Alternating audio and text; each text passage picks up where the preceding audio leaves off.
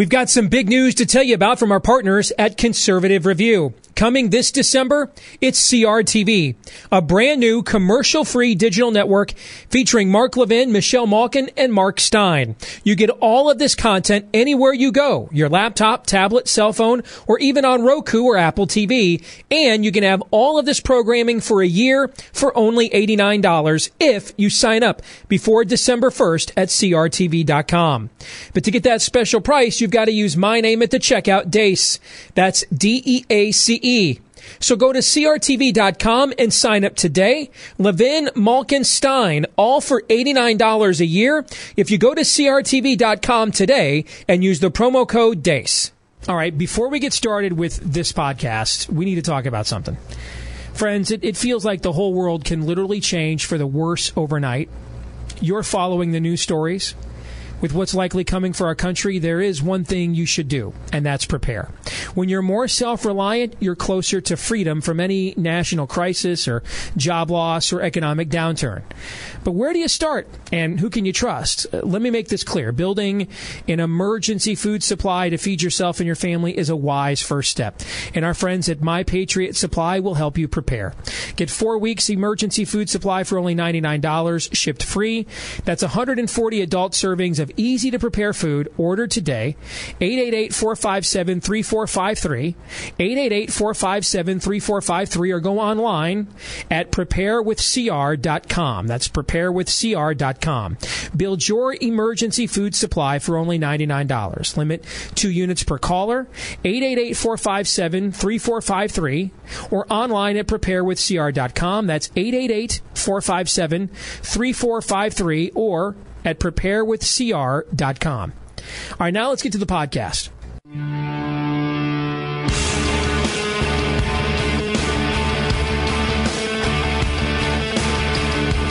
You are now about to witness the strength of knowledge. This is Steve Deace. Raising a banner of bold colors, no pale pastels. People should not be afraid of their governments. Governments should be afraid of their people. Our rights are inherent and essential, derived from our Maker. That is liberty. And liberty will reign in America. This is Steve Deace. And greetings! Happy Wednesday here on the Steve Deace Show. That's right, it's a Worldview Wednesday. That's coming up in hour 3 here tonight on the Salem Radio Network. Powered by Conservative Review. Daniel Horowitz will be joining us from Conservative Review to take us inside politics this hour in about 15 minutes. Steve at stevedeace.com is the email address. We love to know what you think about what we think, DEACE. Like us on Facebook, follow us on Twitter at Steve Deace Show. So we take a look at, one of the things we're going to talk to Daniel about, gentlemen, here in about 15 minutes is the first reviews, right? Normally it's the first 100 days that a presidency's initial foray is judged by, but when you're coming off 8 years where you were ruled by a president who lived by the motto, by hook or by crook, who openly said, I've got a pen and a phone, who was on tape saying to the fake Russian president 4 years ago, just let me get reelected one more time, and then there's all kinds of things I can get away with after that.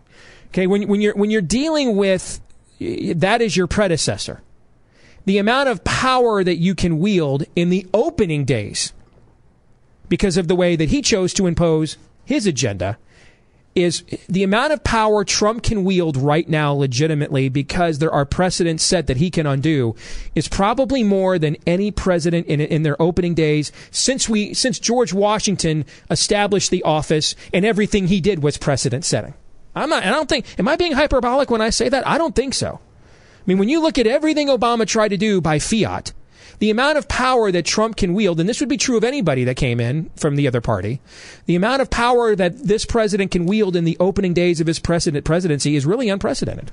Totally agree. Yeah, I don't think it's so much the amount, but it's the type of stuff that Obama did. Yes. And no one's worried about making sure they have an impression of being august or sober-minded. Basically, it's about what that poll we read yesterday, every man for itself. It's like, hey, man, it's go time. So then let's take a look at how the first week is going here so far.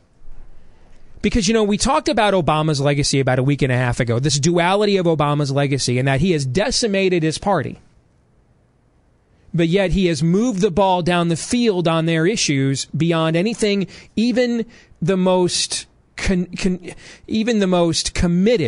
Obamaista 8 years ago would have envisioned the things Obama could do, and he managed to do them. So yes, on one hand, his party paid a huge political price for this. We've talked before. We've got the fewest Democrats in representative government in America right now than we've had since before the Great Depression. That's almost 90 years ago. But no one would argue that the cost that they paid, they've received a reward in policy in terms of how they've moved the ball down the field. I think we're already beginning to see a duality, that same duality in the Trump presidency. And it's unlike anything I've ever seen. Because if you look at this, we've talked so often about how the most sweeping power a president has is the bully pulpit, right? The bully pulpit wielding that we have seen so far, in my view, has been a disaster. I mean, it's been a disaster. Essentially tweeting we should declare martial law in American cities by sending the army in to clean up the streets, because that's what he means by the feds. So same as it ever was. Well, I mean, the clown show that Sean Spicer's act was on Saturday, saying that I lost the popular vote because of 3 to 5 million illegal votes, when his own attorneys in official court filings a month ago during Jill Stein's fake recounts are testifying under oath in sworn affidavits that there's no evidence of mass voter fraud impacting the result of the election whatsoever. I mean, there's numerous examples of this. The bully pulpit stuff has been a disaster.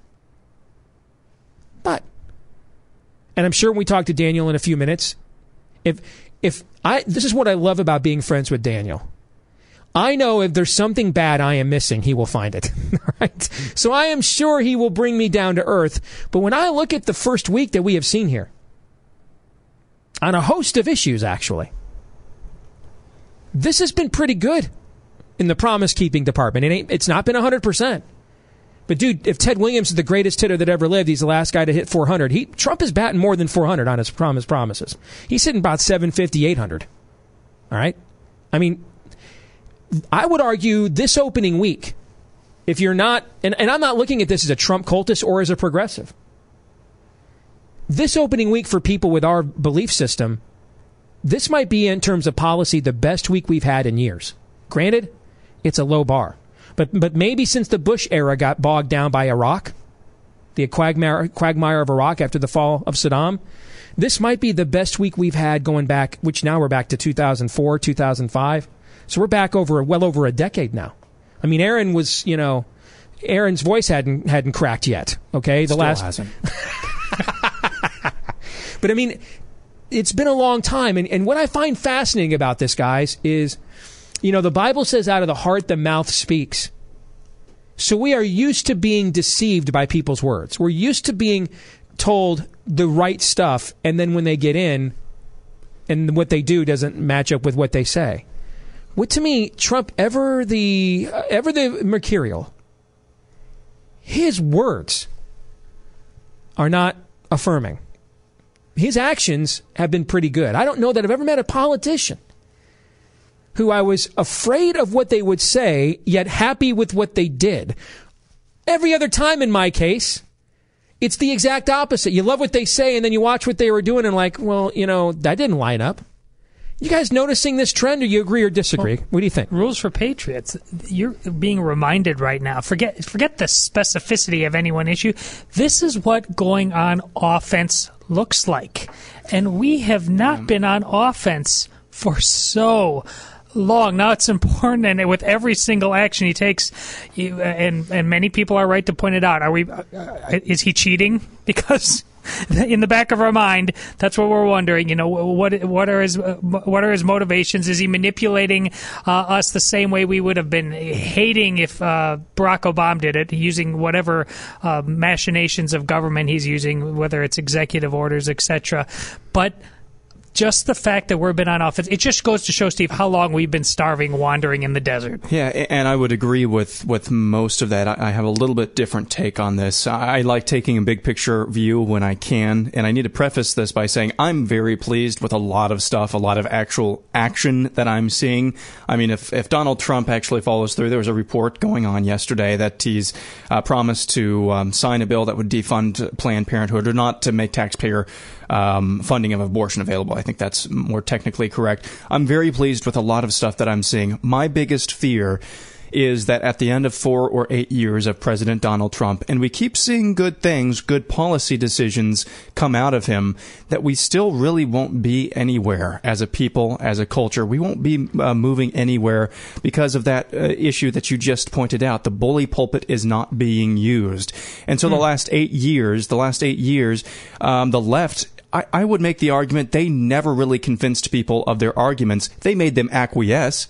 I fear the same thing will happen to conservatives. We're maybe making the left acquiesce, but we're not really winning an argument because that bully pulpit is not being used effectively. That's negative, but and again, I'm happy with a lot of stuff that I'm seeing, but that's my big fear, that we're just seeing a Band-Aid put on somebody with leprosy. Totally. Our young Padawan, I think, just made a really good point that I'd not considered tonight, and that is, and first of all, what you want him to do, he's not capable of. He doesn't have the worldview to use the bully. That's baked into the cake. Yeah, the worldview. He doesn't have the worldview to use the bully pulpit in the way that you want. Mm-hmm. Okay, so you learn when you start parenting children that you learn really quick that you can't ask human beings to go beyond their own limitations. All right, so he doesn't have the worldview to do what you want, which is probably why I am enthusiastic, because we're getting policies we would like from someone I know doesn't have the worldview that we have. Okay, yeah, but your long-term look at this,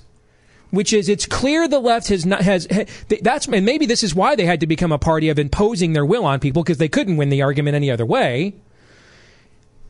But the long-term way we win this fight is to use a bully pulpit, Todd, like the presidency, to point out, to win the hearts and minds of the people. Is that what you're saying? Yeah, that's exactly what I'm saying. And I just don't want us on the conservative spectrum, those who actually do have a worldview, to confuse policy win with winning an argument. That's why we need a different bully pulpit. Actually, we've confused that for many years. Yeah. It's just we thought winning the argument was more important than policy. Yeah. And you can't have one without the other. That's true. And now that we have action going on one front, we need a new black robed regiment, Steve. I mean, that's where the cultural transformation is going to come. Yeah, there's no question. But you know what? People who were supporting Trump, not cultists, I'm not even trying to reason with them.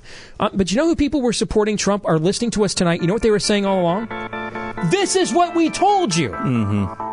We knew all these things about this guy that you didn't like, but we thought he had the temerity to at least buy us some time so you could have time for a black-robed regiment or some of those things, that he would go in, bull in a china shop, and do some of these things to at least give us time to win. That's what they're saying to us right now. To which I remind them, it's day 5. You're listening to Steve Deace.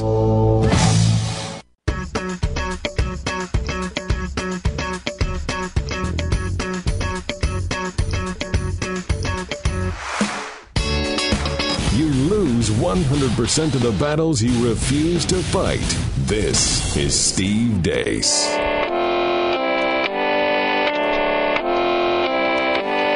All right, back here on the Steve Deace Show, powered by Conservative Review on the Salem Radio Network. And speaking of Conservative Review, let's go inside politics here on a Wednesday night with Daniel Horowitz from Conservative Review joining us now. Daniel, how are you? Hey, I'm doing all right. Big week. It has been a big week. I want to get your response to what I opened the show with tonight, and I posted something along these lines on my Facebook wall earlier today. And this duality of the Trump era, I think we're seeing it already this week, in that from a bully pulpit standpoint, in my view, this has been a disaster. From Sean Spicer's clown show Saturday to accepting the premise of every liberal argument on their talking points on issues from immigration to just name them all, to tweeting out, maybe we should send the feds in to declare de facto martial law on Chicago. I mean, it has been Trumpian. However, from a policy standpoint, and I know there are a couple of concerns because there always are. We live in an imperfect world, and we'll tackle those in a moment. But from a policy standpoint, his record so far on keeping his promises is pretty darn good. In fact, I would make the case, and admittedly, for people like you and me who are not Trump cultists but not progressives either, the expectation level isn't high. The bar is low because the last decade or so has trained us to not look up because our salvation is not nigh. That is a boulder about to drop on us. So with that in mind, however, from a policy standpoint, in my view, this is the best week people like you and me have had since the W years got bogged down in the quagmire of Iraq.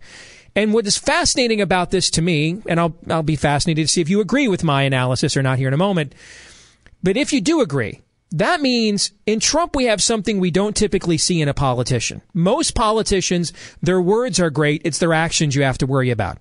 This guy seems to be the inverse of this, Daniel. You cringe when he goes to a mic. You cringe when he goes to Twitter.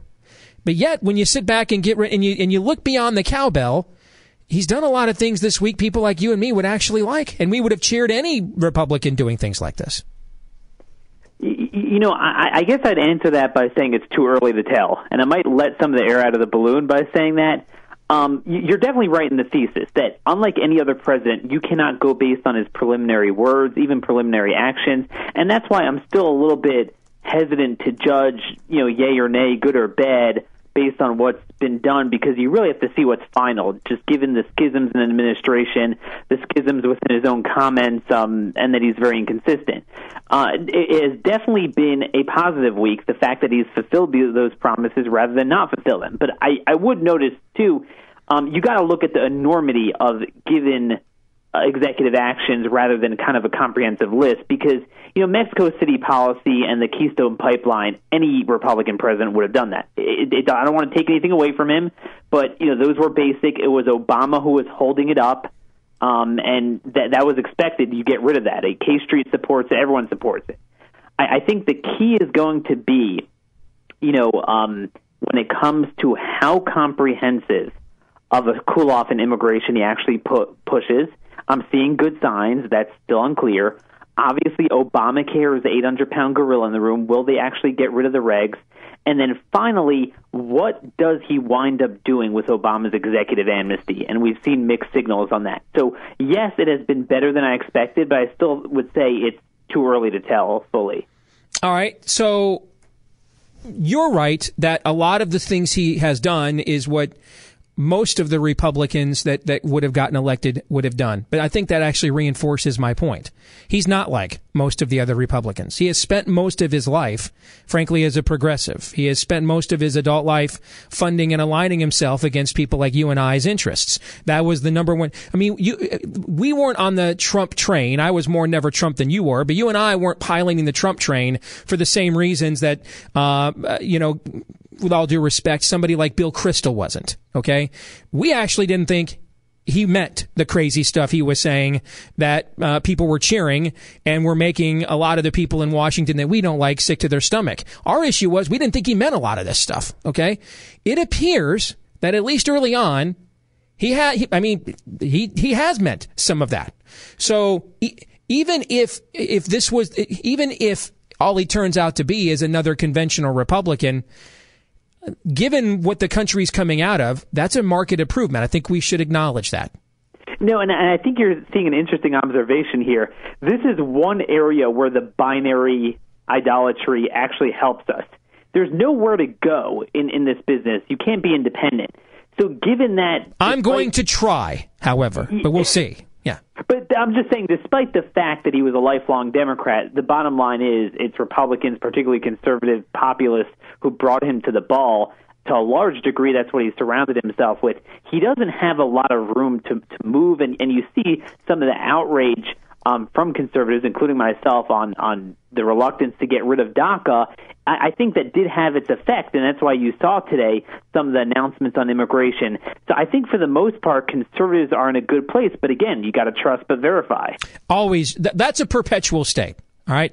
And I'm understanding that this is the first week. Part of my job is to project what I think will happen and to analyze what is happening now. And sometimes those things are in conflict. The reality is, for the most part, I don't know how, unless you're a hardened progressive, right? Unless you're the Greenpeace people putting up the resist sign behind the White House today, unless you're those people, I don't know how you can't be at least encouraged by what has transpired this opening week.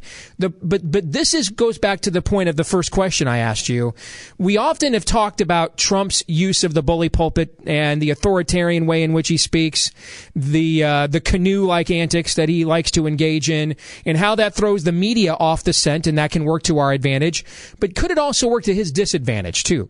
Which is because you create such a sensation that even your own base loses track of the actual substance that you're offering them. Can it work both ways?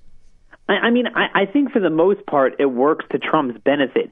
He is so different, so out of the box, so zany, that I think people have tuned it out. Some of the things you mentioned about the comments he's made this week, I don't think it has this effect. I think this gets back to what you said a couple of weeks ago. It's all about delivery. Does he deliver on economic growth, on jobs, on security, getting rid of Obamacare, or does he not? And I think if he does, if anything, this stuff will just help him. It will distract. I don't think people are going to hate him more than they already dislike him personally.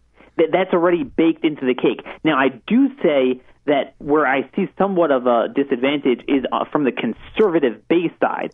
I'm worried about conservatives getting distracted by some of these media fights rather than holding his feet to the fire. Oh, that's going to guarantee happen. That's why I'm trying to talk about substance and not that other stuff, because I know almost every other show that's on before I am at night has already talked about all that other stuff and not the substance.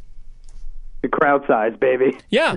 I mean, you're right, because reactionaryism isn't conservatism, but it draws a crowd.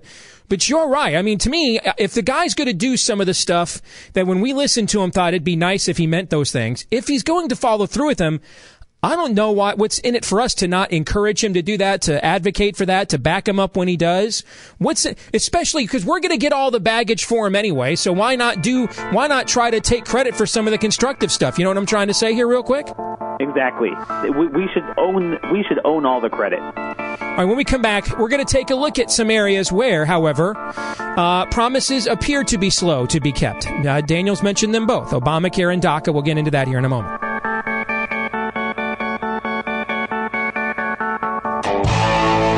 You're listening to Steve Deace.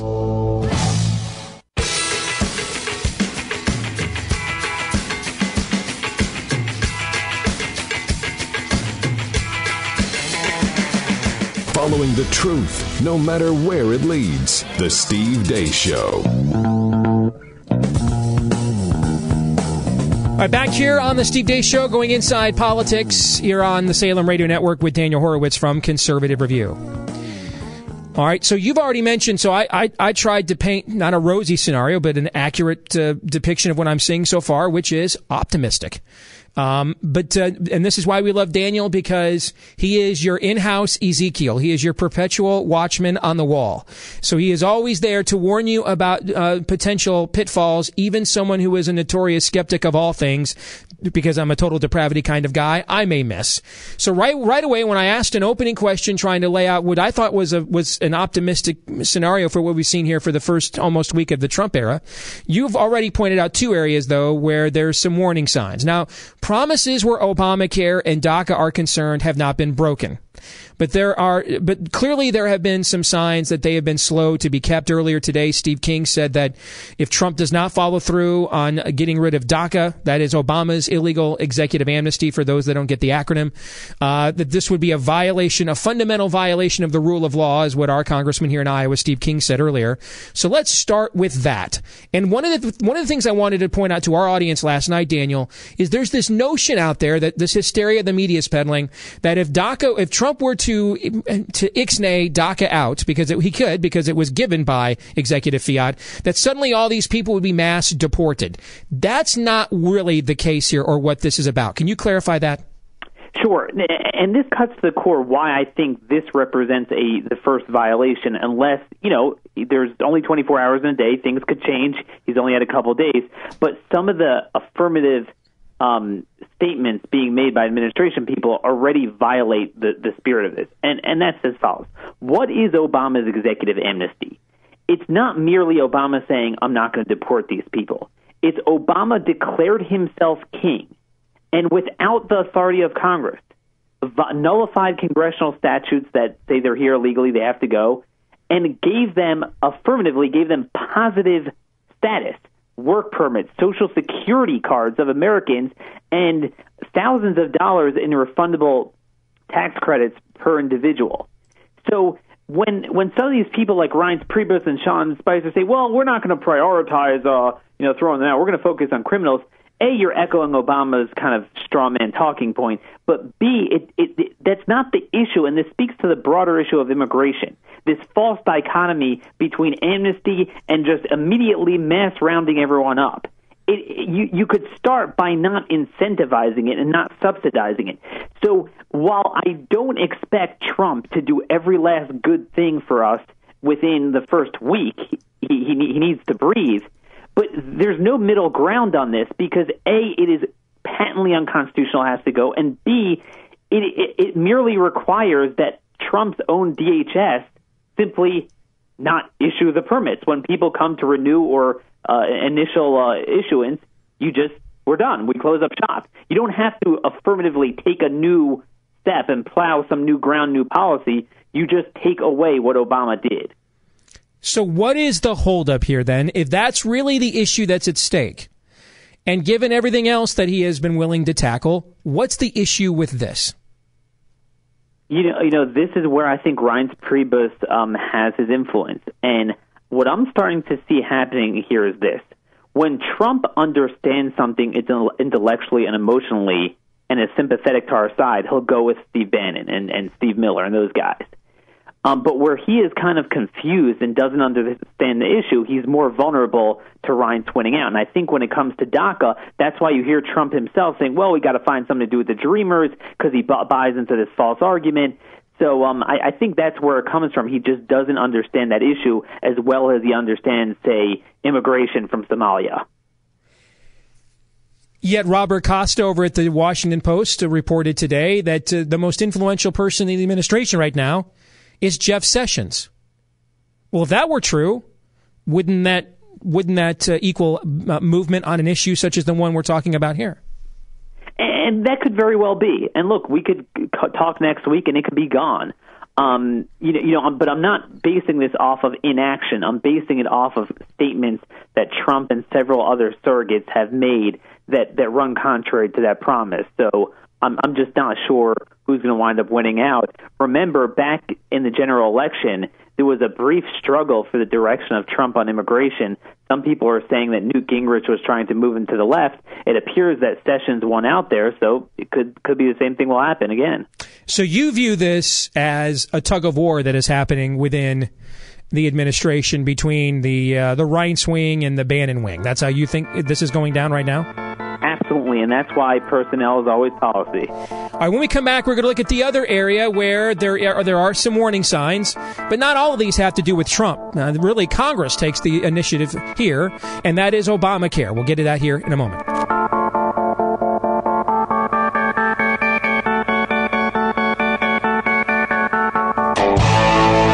You're listening to Steve Deace.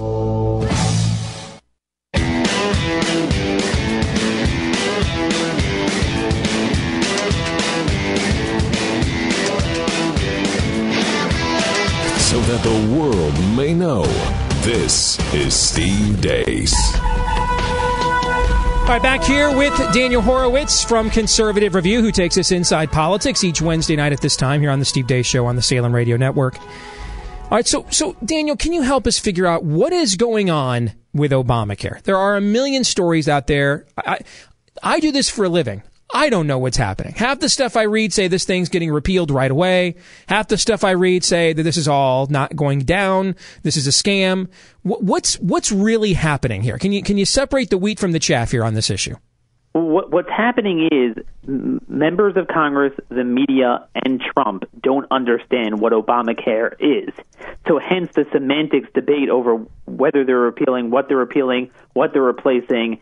At a baseline, unless there's an intervention from God, Republicans plan to preserve what they call the pre-existing condition mandate and pretty much many of the other regulations that have taken insurance out of insurance and have made it actuarially insolvent, have tripled premiums, and are responsible for the fact that 70% of the counties in America only have one or two insurers.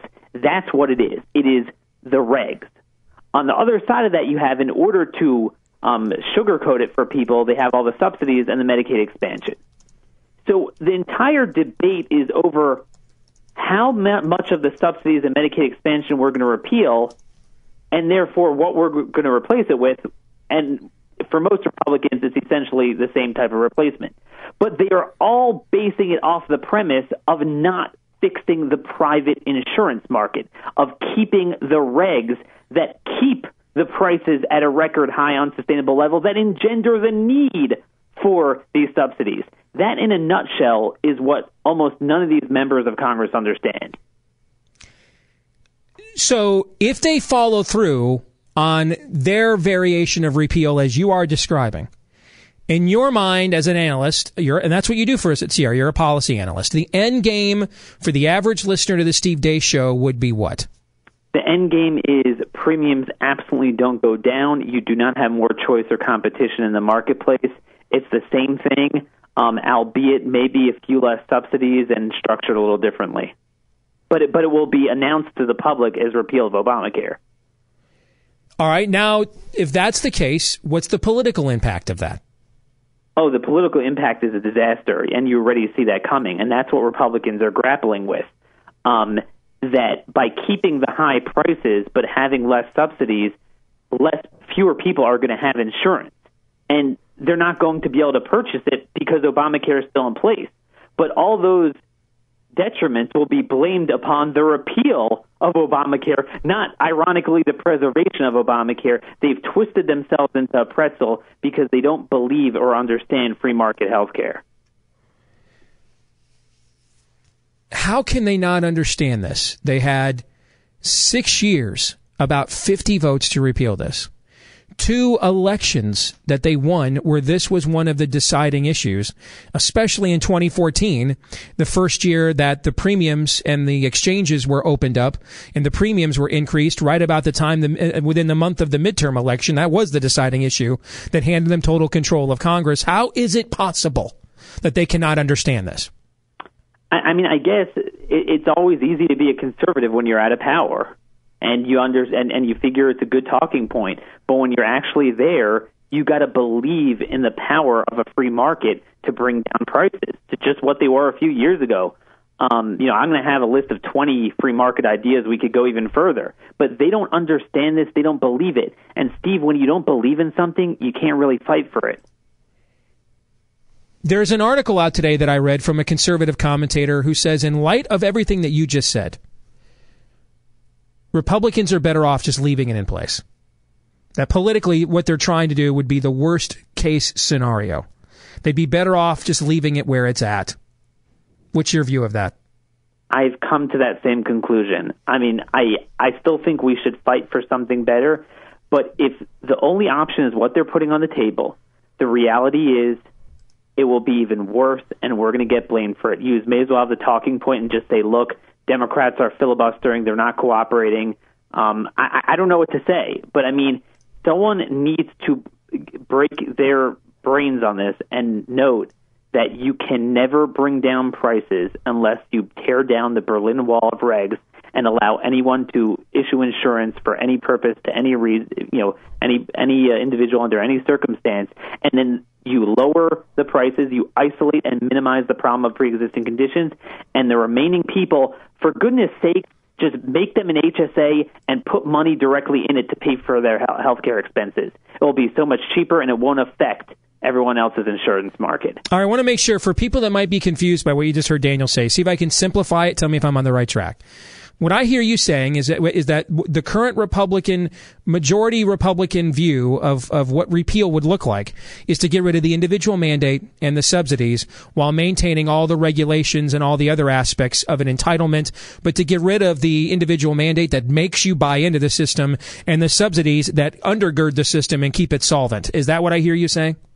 Exactly. To put it more simple, you keep stabbing the victim, but you take away the morphine.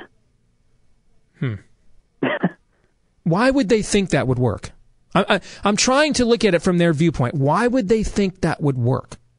Well, I mean, they're understanding that it's not working, so that's why if you notice, they're delaying it, and they're trying to figure out to not really repeal the Medicaid expansion and give even more subsidies. But you're asking, well, why don't you just stop the stabbing? Because they are so convinced then insurance companies will be allowed to throw people off their insurance. But why not just massively, given what you're telling me, why not just massively expand Medicaid to the point that uninsured people can buy in at a reduced rate, or block grant states to create programs like we have in my state, the Hawkeye program, where people that are uninsurable or can't afford insurance can buy it directly from rather than the feds, buy it directly from the state at a reduced rate. Why not just do that then?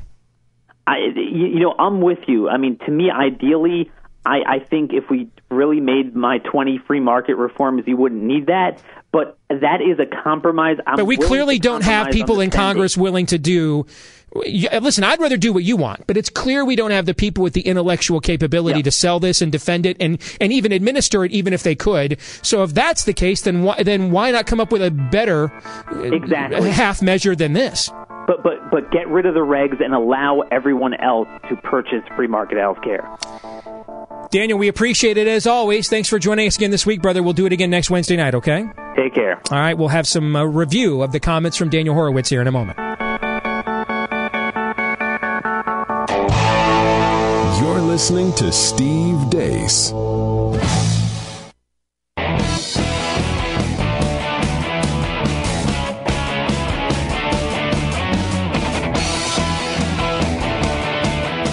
Your daily truth project. This is Steve Deace. All right, let's get some reaction to what we just heard from Daniel Horowitz, taking a look at the almost first week of the Trump administration. And both numerous positive signs, but two big worrisome signs where Obama's illegal amnesty and Obamacare is concerned. Your thoughts on what you just heard, Todd? I'll start with you. Well, I want to answer with the question to you regarding DACA.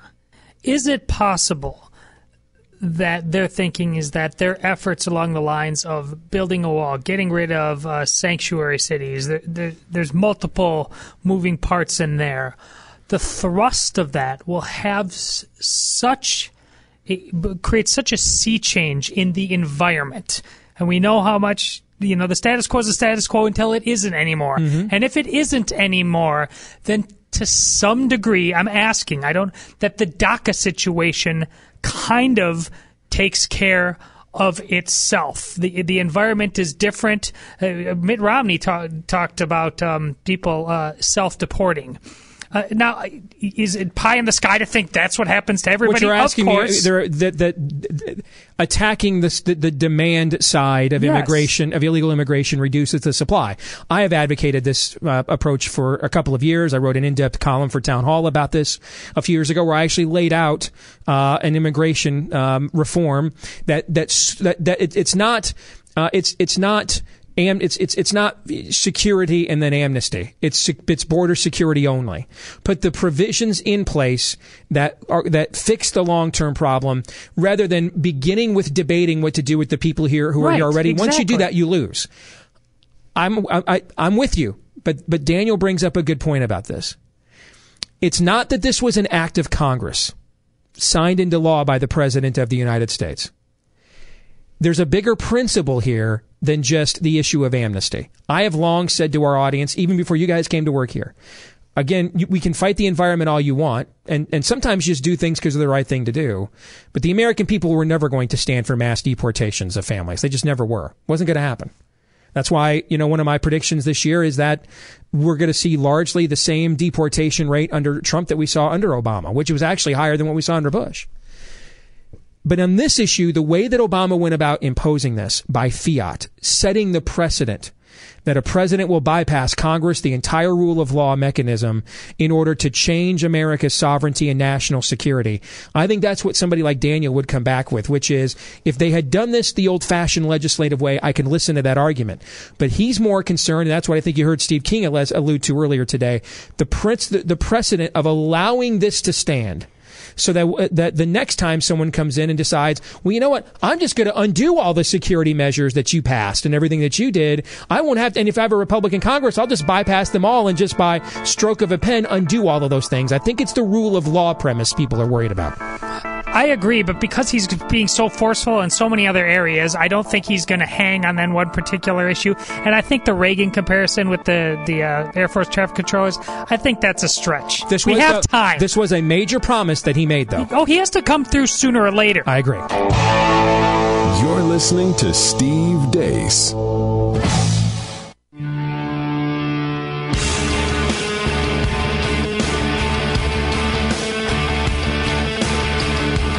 You are now about to witness the strength of knowledge. This is Steve Deace. Raising a banner of bold colors, no pale pastels. People should not be afraid of their governments. Governments should be afraid of their people. Our rights are inherent and essential, derived from our Maker. That is liberty. And liberty will reign in America. This is Steve Deace. Hour 2 underway here on the Steve Deace Show on the Salem Radio Network, powered by Conservative Review. Don't forget, we love to know what you think about what we think. Steve@stevedeace.com is the email address. That's DEACE. Like us on Facebook. Follow us on Twitter at Steve Deace Show. Later in this hour, we're going to give you a first-person glimpse of what is truly going on in the Middle East, an interview you absolutely don't want to miss. Also coming up in Hour 3, Worldview Wednesday, which means it's time for the Nightly Buzz. Completely different. We need to have a talk about an excursus on natural theology. I prefer metaphysics to theology. See, there's no guilt in baseball. What in the wide world of sports is going on here? Can we talk about something else? Certain aspects of this culture may seem absurd, perhaps even offensive. Will you cut the culture crap and get to the hotel? We gotta get some buzz going. Yes, indeed we do. These are the headlines we didn't have time to get to earlier in the show or even later on. But our producer, Aaron, after finding out what's trending on social media at your water cooler at work, has determined that, indeed, they are worthy of commenting on nonetheless. So he has those brief headlines. We will have the probably not as brief hot takes. President Donald Trump says he will reveal his Supreme Court pick next Thursday. A person familiar with the process said the president has narrowed his choice to 3 federal appellate judges. I think, like we saw with his vice presidential pick, like we've seen in general, I think that we shouldn't trust that he has necessarily narrowed it down to this list. I think that this is largely trial ballooning, as we talked about last night. I think he is auditioning them to get their reaction. I think Diana Sykes was auditioned and it went over, I think Bill Pryor was auditioned and it went over like a lead balloon in some key circles, particularly amongst some key evangelical leaders. So that's moved on. And now we're talking about Hardiman. We're talking about Gorsuch. Mm-hmm. And Pryor is the third one still. I don't think it'll be him. I still think there's a chance that an organized movement of conservatives could rally behind a name. This is the beauty of dealing with a guy that it can move and change at the drop of a hat. It's frustrating, yes, but you can use it to your advantage as well. And that's where I do think there's time, and I think, to me, the best name to rally behind among those who actually are on the record wanting it. Because I also wouldn't present Trump an alternative solution that required any heavy lifting. I would present him an alternative solution that it's all gift wrapped, and all he has to do is say yes. In my view, the best person out there who is on record as saying they would take it is Senator Mike Lee of Utah. I do think if key conservative leaders, particularly people at Heritage, were to rally behind him and his nomination, even in this last week, Todd, I think the chances are pretty good that you could see Trump just drop those other judges and move on to him right away, particularly because they've already met together already. And I think that if you have concerns, it's interesting. I read Ed Whalen at National Review. I read his counter analysis to Andy Schlafly today, and the interview that he gave on our show last night with his concerns about Neil Gorsuch. And here's the reality. Here's really 2 smart guys that are looking at a guy like Pryor. To me is different. I have interaction. I've got experience with Pryor working against us. Gorsuch is a blank slate in a lot of these cases. So you can look at that and look at some of the things that he has been a part of and project on them the way Schlafly has legitimately, there's evidence for that. You can look at some things that Whalen has noticed and project on him affirmatively the way that he has. To me, that can't be this pick, though. That can't be this pick. The time for Neil Gorsuch is the next pick, guys. Because that's the one that's going to determine the balance of the ideological balance of the court. That's the fifth vote. That's when you throw in your guy that doesn't necessarily have a solidified record to pick apart. That's when you bring that guy in. This is your Scalia, and you have to know for sure, 100%, not 85, Todd, not 90. You have to know for sure you're getting a Scalia for a Scalia. You would know that for sure with Mike Lee. Because if you get this one wrong, then really it severely diminishes the impact of that fifth vote later on, because you're right back to where you started from.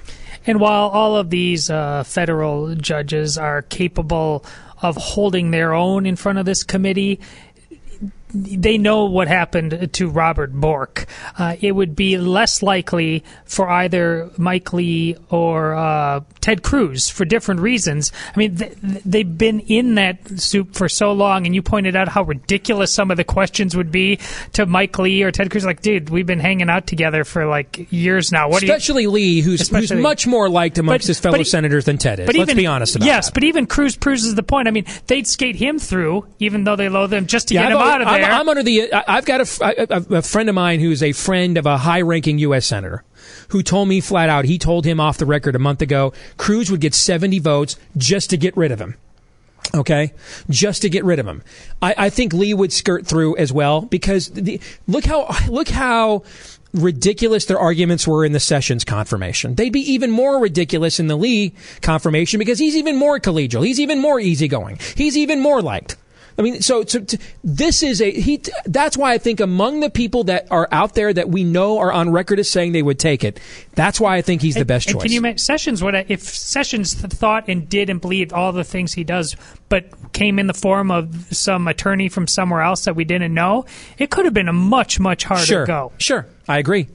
President Trump will hurl federal officials into the task of building a wall on the U.S.-Mexico border, call for boosting Border Patrol forces, and look to increase deportations of illegal immigrants by signing 2 executive orders during his visit to the Department of Homeland Security, the agency that would implement those actions. The executive orders will also seek to end sanctuary cities and the practice of releasing undocumented immigrants detained by federal officials. Illegal aliens. There's no such thing as undocumented immigrants on our show. Illegal aliens. I like all of that.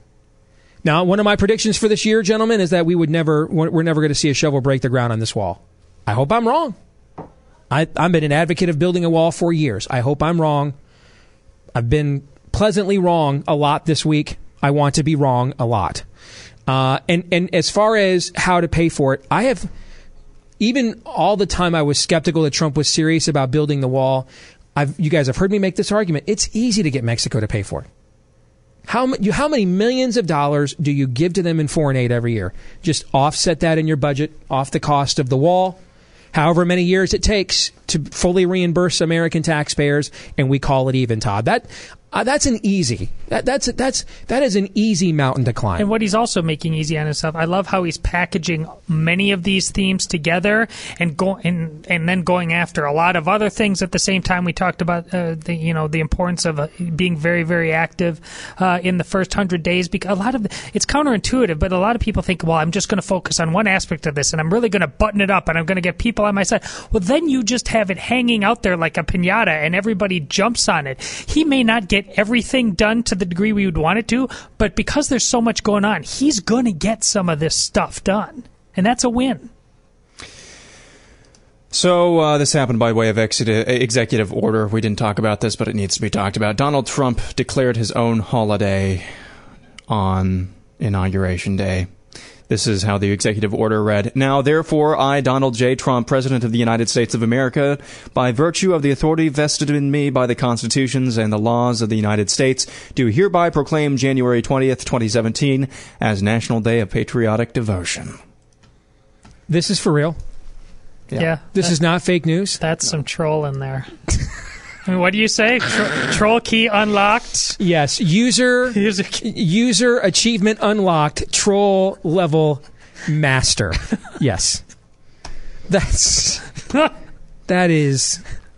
I saw somebody. I don't if know. It's not a troll, it's creepy. So I'm going to prefer to believe it is a troll. That is the alternative fact I choose to believe. Like, was this tweeted out by the DPRK news service on Twitter? I saw somebody say like it was Kim Jong Trump or something like that. Last story here. The abortion industry has a new enemy. Ultrasounds. In a bizarre and rambling 2,600 this was a bad look by The Atlantic yesterday. Published on Tuesday. The Atlantic writer Maura Weigel took a sledgehammer to basic science because, they're the party of science and the left is, Anyway, the article's headline is bad enough. How the ultrasound pushed the idea that a fetus is a person, but its subhead is the real work of art. The technology has been used to create an imaginary heartbeat and sped up videos that falsely depict a response to stimulus. And then there is this part of the story. It remains unclear what the popular enthusiasm for fetal images actually means. This is why we say the life issue is not a litmus test. It is a window to the soul. Let me put this headline in another context. Copernicus pushes notion the earth is not flat. You see what I'm saying? I mean, what they're saying is science! Mm-hmm. Science convinced us science is convincing people we're wrong. They got to look at what was actually going on inside that womb, and it's not what we were claiming all along. Journalism is magical and not at all broken. You're listening to Steve Deace.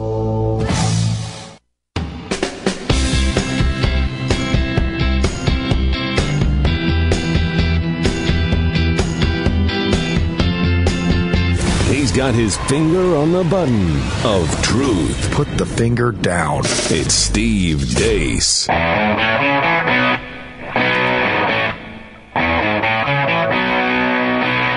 right, back here on the Steve Deace Show, powered by Conservative Review on the Salem Radio Network. So, of course, it is the most vitally, strategically important region of the world. It is the Middle East. But what really is happening there? What are conditions really like there? Let's get a first-person account from our guest here this hour who joins us all the way from Iraq. Her name is Juliana Taimoorazi. She is the founder and president of the Iraqi Christian Relief Council and also the Philos Project. And we want to welcome her to the show here tonight. And Juliana, my name is Steve Deace. It is a pleasure and an honor to have you with us this evening. It is my honor. Thank you for having me, Steve. Before we get into issues and conditions, give our audience a little bit of your background. Who are you? I was actually born in Iran. I'm an Assyrian from Iran. A lot of people think when we say Assyrian, it means Syrian, which it's not. Assyrians are Ninevites, the same Ninevites that Jonah preached to thousands of years ago. And we still are in existence for about 4 million of us left in the world. So I was born in Iran. I was smuggled out of Iran in 1989 twice, once into Switzerland and then once into Germany. Became a refugee because I escaped Iran for religious harassment purposes. And I came to the States in 1990, so almost 27 years ago. I started the organization Iraqi Christian Relief Council to raise awareness among my American brothers and sisters about what's really happening to the Assyrian Christians in Iraq. And I also work as a senior fellow for Philos Project, which we engage the American Christians with matters of the Middle East. When we hear terms like Nineveh and Assyria, even if we're believers, these seem like antiquated terms, right? They don't seem like they are contemporary. And I think a lot of us don't understand the history of what we're dealing with here. That there's this, for example, a lot of Americans, and I think even a lot of believers today, have this presupposition that the lands that we are discussing have just always been Islamic. That's just always the way that they have been. And I've made this picture before, and I want to get your take on it. That when we look at the book of Revelation, it begins with 7 letters to churches in Asia Minor. Well, where is Asia Minor? That's modern day Turkey. Exactly. So where did all those churches go? I mean, did the Muslims just show up one day and they just had a campaign? the Christians had their candidate and the Muslims had their candidate, and the people decided, you know what, we're going to go with the Quran here instead. Is that they just over time just sort of made their own decisions to change religions? What's really the history of these regions and their changeover, right? Because we're having this debate right now about whether Israel's capital is in Jerusalem or not, and the Muslims claim that that is Holy Land to them, even though it's never even it's a place that is never even mentioned in the Quran. So I think there's a lot of confusion about this history, right? Yes, absolutely. A lot of people, when we started 10 years ago speaking about this, a lot of people didn't know that there were Christians in Iraq. And I'll tell you, what used to be called Mesopotamia, today Iraq, southern Turkey, Iran, and etc., we as Assyrians, our history is 6,700 years old. Steve, if you recall when ISIS destroyed the monuments and the Mosul Museum back in 2015, those were those monuments from 4,000 years ago. So that's how old we are as an ethnic group. And we are among the first people who converted to Christianity 2,000 years ago through St. Thomas the Apostle and St. Jude, St. Thaddeus. They came to northern Iraq, and we actually walked those grounds back in February of last year. And so we have been Christians for 2,000 years. Our first persecution began under the Zoroastrian Persians and then under Islam. And everything that you see today, ISIS perpetrated by ISIS, is exactly what they did 14 centuries ago, with the beheadings, with the raping of Christian women, with enslaving them, destroying the churches. So what's happening on the ground in Iraq that we witness today is nothing new to my heritage, to my nation. However, my purpose of being here is to really wake America up and really ask the church to stand in unity with their brothers and sisters. And really is not just a Christian issue, it's a humanitarian issue, because we're also being erased ethnically as Assyrians. What is really happening there beyond the images and the headlines that we are privy to through our own media? What is the daily life there like on the ground? These people were normal people like you and I, had jobs, had homes, and everything has been ripped away because they were Christian. Is this something that's happening new under the rise of the Islamic State, or has this been going on under the Ba'ath regime with Saddam Hussein for a longer period of time? Great question. Thank you for asking that. Under the Ba'athist Party, we were cleansed as a nation, as an ethnic nation. So with the rise of Arab nationalism, which is the result of a Ba'athist movement, we were told that we are not Assyrians, that in fact we're Arabs, which is incorrect because we have Assyrian blood in our veins. Mm-hmm. So he would bury us alive because of our ethnicity. Also, he would destroy our churches once in a while, but it was nothing like what happened starting 2003. So in 2003, our persecution really began in modern times. So our churches from 2003 until the rise of ISIS, 2014, our churches were destroyed over 100 times. And at the time, in 2003, we had 1.6 million Assyrian Christians in Iraq alone. Today, we merely have 200,000 left. Wow. Everyone has fled in the diaspora. They're living in the diaspora, or they have been killed. So today... Diaspora means dispersal. They've evacuated, essentially. Yes. Or they've been forcibly evacuated. And sometimes that's what that can mean as well, right? Exactly. So at the time, prior to 2014, we were given three options: to convert to Islam, to pay the tax called jizya, supposedly for protection, which really didn't work anyways, or to leave. So a lot of people left. Those who were left behind, a lot of them were killed. Our priests were mutilated. Our children were kidnapped and cut into pieces, sent to their families. I'll tell you, I'm sorry, this is a graphic image that I'm going to paint for you, but there was, in 2007, there was this family whose child was kidnapped. And the Muslim, the Al-Qaeda at the time, asked the family to come in and bring the ransom to claim their child. When they went in, and we Middle Easterners, as you know, we throw a big feast for our guests. So they had made kebabs and rice, and please forgive me, what I'm about to tell you, it's a little bit graphic. So when they consumed the meat and the rice, it was actually their child. So that is the reality that these people... And fast forward to 2014, they did the same exact thing to 14 children of the Yazidi group, which is the other minority group living in Iraq that has been completely devastated. And a lot of times people say Christians are in camps. I go to the Middle East a great deal. The only place the Christians are in camps is in northern Iraq. The rest of the countries that people have fled to, like Lebanon, like Jordan, like Turkey, they're living in slums, Steve. They live in ungodly conditions. There are 45,000 Assyrians in Turkey. Today I received a text message from Turkey pleading with us to help, who are being evicted from their homes when they're discovered they're Christian, or they have to pretend to be Muslim in order for them to go to an Islamic institution. And this is Turkey, one of our so-called moderate Arab nations that we were talking, that we're going to put them in NATO and everything else, right? They're our friend. Exactly. So in Iraq today, you all know that Mosul liberation began at the end of October. So today, there are a lot of those Christian cities that have been liberated, but they need to be rebuilt. This is a troubling conversation, but it is one that we absolutely have to have, and it will continue in a moment.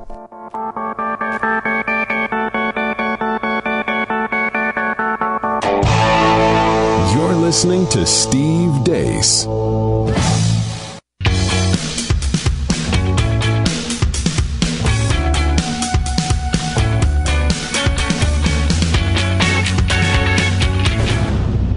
It's a hobby. So what's yours? Resurrection. He's bringing back the American way. It's Steve Deace. All right, back here on the Steve Deace Show, powered by Conservative Review on the Salem Radio Network. Juliana Taimoorazy is our guest. She is the founder and president of the Iraqi Christian Relief Council, also the Philos Project. We'll learn more about that during the course of tonight's conversation as well. I mentioned before the last break that this is a troubling conversation, and I want to clarify why I'm describing it as such, Juliana, for a moment, because it's not just the human toll that you are describing or the grisly details that you are sharing with us, and I think these are things that need to be shared, and we are encouraged as Americans, particularly, to live a life of complacency. And sometimes that requires a level of provocation in this part of the world to get people's attention, because they are so distracted by leisure that in other parts of the world you may not have to be as provocative in order to get their attention, because they are not similarly afflicted with as much leisure temptation as we are. But that's not what I find troubling about this. What I find troubling about this is the dateline that you were laying out for us. I want to go to Afghanistan for a moment. There was a report from the State Department about 4 years ago that showed that despite the quote-unquote liberation of Afghanistan, not a single public Christian church remained in the country. When even under the Taliban, and no, we're not saying things were good under the Taliban or they were better, but even under the Taliban, there were at least the veneer of a few public Christian churches. But that's just gone. They're gone in Afghanistan now. You seem to be describing a similar plight, especially when I heard you give the date 2003, because that would have been during the time that we invaded Iraq and removed Saddam Hussein from power, right? So are you telling us that religious liberty has actually, even before the rise of Islamic State, was actually diminishing and declining in Iraq because of the change of the regime there even before Islamic State arose? Saddam Hussein was a dictator, and he needed to be removed. But we had some religious liberty under his ruling. Yes, we were able to see. He was a secular. He was a dictator. So he squashed everybody, if you will. He controlled everybody: the Shiites, the Christians. But the vacuum of his replacement has been religionists. Devastating. We have really our future in northern Iraq if the United States and other powerful countries in the world don't come to our aid. You will see the extinction of a 6,700-year-old nation and a 2,000-year-old community that has kept Christianity alive despite all the persecution. So I will tell you that our churches have been decimated. Majority of our churches have been chemically bombed. Wow. Our church treasures have been either looted or burnt. I'm sure you've seen reports of bishops escaping and grabbing a few books that monks had put together. So we have very little left. We have our faith left. Truly, I'll tell you, back in February when we were in Iraq last year, They told us, these persecuted Christians told us, that we are now even more devoted to Christ than we were prior to the persecution. So it does something to the hearts and minds of Christians. Persecution does. However, if we're speaking geopolitically, sure, that is going to be the end of Christianity in Iraq, in its cradle. And if this is an unfair question for me to ask you, tell me. It's just, we get a subject matter expert with firsthand experience who has lived what we are only watching vicariously through the news is a rare opportunity. I want to take advantage of it. But if I'm asking you, I'll kick your coverage. Feel free to tell me. Yes. Is this a result of a miscalculation in believing in the Arab Spring, moderate Islam, that there are that America's way of life is not God-given rights in a constitution, but this plug-and-play democracy, and if we just export it to the Middle East and change Bible verses for Quran verses and English for Arabic, then everybody will be just like us. That has sort of been our foreign policy post 9/11, to varying degrees under both Bush and Obama, has been this view, this sort of progressive view of the Middle East. I think Bush may have been a small p progressive and Obama a capital P one, but they largely had the same view of the Middle East. Has that played into what the level of persecution that you are describing? Absolutely. I believe the fact that we think if we export our democracy, as you mentioned, that they will take on, because it's just a natural thing to do, is our number one fault. They have lived, first of all, Middle East is a tribal area. They are not used to having democracy. And the only place that truly, I believe, would understand the value of democracy was Iran in 2009 with the Green Revolution, which we did not help. Which we didn't aid. Exactly. Yes, we failed in the Middle East. More with Juliana Taimoorazy, founder and president of the Iraqi Christian Relief Council, in a moment.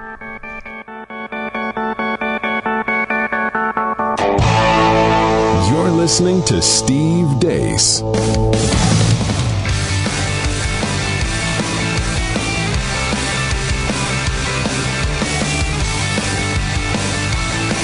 Liberals seem to have a tough time handling so much truth all in one place. Stop! Stop! Stop! It's the Steve Deace Show.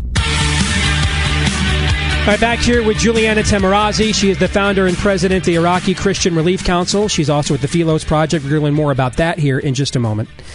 Because I want to step forward now into the future, Juliana, about where we go from here in that part of the region of the world, how our audience can help. We'll get to that too.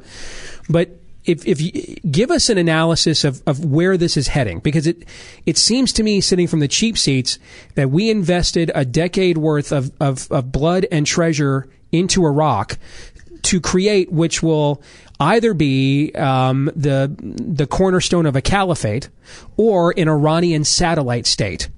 And if creating an Iranian satellite state is the better case scenario, that's a no-win scenario, isn't it?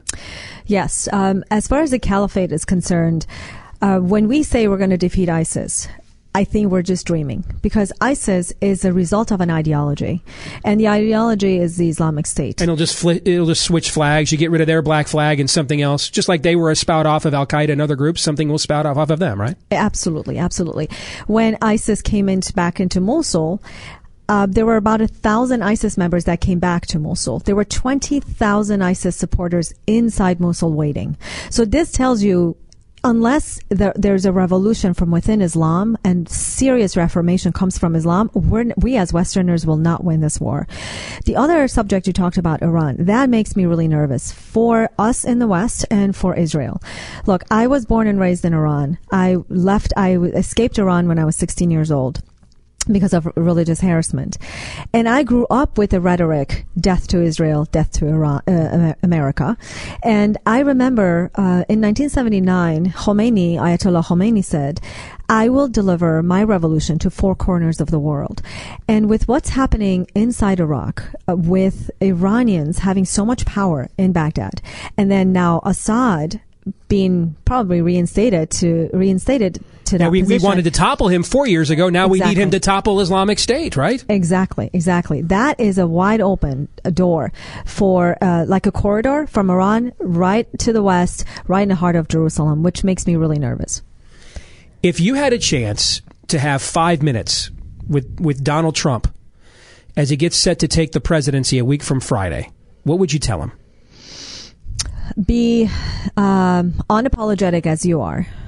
And he needs to call it what it is, which means if there's cancer, if I say I have a headache, I'm not going to be remedying my cancer disease. So when we do things like we're going to move the embassy to Jerusalem, and then tonight the report is, well, maybe we won't. Is that the sort of weak-kneed stuff that in the Middle East they look at and say, maybe this guy's just all bluster and he's not really up to the task? He needs to remain man of principle. He needs to know who his friends are and who his foes are. He needs to really support Israel through and through, because the only democratic nation in the Middle East is Israel. And he needs to strengthen those who will be an ally for Israel, which is the Assyrian Christian community, whether they're in Iraq, whether they're in Syria, whether they're in Lebanon, Maronites in Lebanon. We as Christians, and we have to stand with the Jews, not only theologically, but also Israel is westernized, but it's in the heart of the Middle East. Mm-hmm. And he needs to truly, Steve, I have to tell you, I think the White House, the State Department, and Pentagon, they need to be educated and re-educated on the culture in the Middle East. That we cannot expect them to accept democracy as we understand it here. And we have to be culturally educated and religiously educated with who they are and what really makes them You have to accept move. the world for the way it is, not the way you would prefer it to be. Exactly. Because that's the magical thinking progressives typically engage in. And I'm sure there are people listening to us right now saying, listen, it's not our foreign policy's job to defend your religion. I think we need to point out this is bigger than that, because we're not just talking about somebody's private religious practices. We're dealing with a region of the world where we have very few friends, wiping out populations who have a similar value system to us from a geopolitical standpoint. That is mind-numbingly stupid, let alone cutting off your nose to spite your face. Right? We want as many people with our values and ideals to be living and breeding in that part of the world as we possibly can, don't we? Absolutely. We Christians of the Middle East are the bridge of understanding between the Islamic East and the Christian West. And if you eradicate Christianity or the Middle East from Christianity, all you have is a breeding ground for fundamental Islamism. Right. No, there's not a buffer there at all. Tell us about the Philos Project and how our audience can help you guys' efforts. So Philos Project is an organization based in New York that promotes positive Christian engagement in the Middle East. Through Philos Project, we are really single-handedly changing how the Christian American Christians view Israel, and we educate American Christians about their Eastern brothers and sisters from a Christian perspective. And we also get involved geopolitically. For example, the area that has been liberated, called the Nineveh Plain, which is right outside Mosul, that's our ancestral homeland for Assyrians. So Philos Project is very much active in helping create a minority province for us, for the Turkmen Shiites, for the Yazidis, and we have to strengthen those communities that are there to fight radical Islam in their own land and not allow it to come here. So that's what we do through Philos Project. But humanitarian crisis, as you and I sit here, Steve, is underway. Iraq is extremely cold. There's diseases that is running rampant among these refugees that have lived in these camps in northern Iraq for over 2 years. So through victimsofisis.org, people can truly help from basic food to kerosene for their space heaters and medicine. There are about 200,000 people that are really in need in northern Iraq. Final words for our audience. We got about a minute here before we have to let you go. Anything you want them to consider here as we close out this conversation, which I think has been fascinating, heartbreaking, but also very enlightening. Thank you for the opportunity. Real quick, when 9/11 happened, I called my mother and I said, Mom, they have come here. We escaped these people and they're here.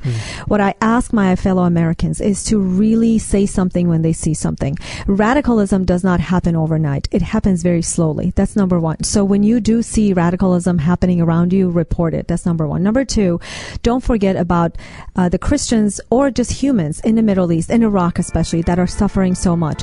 Visit our website, victimsofisis.org. We're rebuilding the Christian community in northern Iraq through Operation Return to Nineveh. Like us on Facebook, like us on and follow us on Twitter, please. Juliana Taimoorazy, this has been a much-needed conversation. Thank you for being with us tonight. You did a great job. Thank you so much. More in a moment. You're listening to Steve Deace.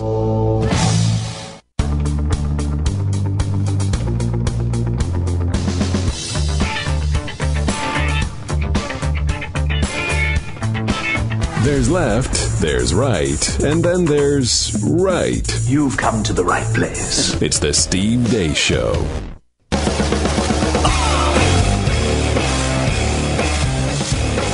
All right, back here on the Steve Deace Show, powered by Conservative Review on the Salem Radio Network. That was quite a conversation we just had with Juliana Taimoorazy, who is the founder and president of the Iraqi Christian Relief Council. Victimsofisis.org is the website again, if you want to get more information on what they do. Victimsofisis.org. So I just happened to see while I was talking to Juliana, every now and then I glanced at the two of you to get your reaction. Have you guys picked your jaws up off the floor yet after that conversation? Because she said a lot of things we needed to hear, but that conversation was not a warm fuzzy, Kim. Right. She was brilliant and brave, and I'm grateful that she was here with us. One of the things I found interesting is that she was saying that our government has no clue about the culture in the Middle East. And until they get that clue, there's no way they're going to know how to move forward. And the whole idea that if you defeat ISIS, and I'm doing that in air quotes, there will be something else springing up because it comes from Islam. Let me, along the lines of what you just said, the whole moving the embassy to Jerusalem is a great example of this. I'm not a diplomat. I don't work at the State Department. I don't work for the intelligence community. I've never had a meeting with Dory Gold and Benjamin Netanyahu. Actually, I've interviewed Dory Gold, but meaning I've never sat down with the Brain Trust in Tel Aviv to say, hey, you guys tell us if this would help you or not. I guess what I'm trying to say is it might be bad geopolitics to move the embassy there, meaning the risk-reward might not be a good ratio. I'm not saying that's not the case. I don't know. What I am saying, though, is you are dealing with what we don't have anymore in America, but they still do over there, which is an honor-based culture. If a man is going to make a pronouncement, I'm going to do this, particularly one in power, and you don't follow through and carry through, that is not looked at as pragmatism or utilitarian flexibility or being situationally, ethically enlightened as we think about it in the West. It is looked at over there as weak. It is looked at over there as, all hat and no cattle. That's how they look at it over there. So my point is, if you're not 100% sure you're going to be able to move the embassy to Jerusalem, or you think it's even a worthwhile move, then say nothing.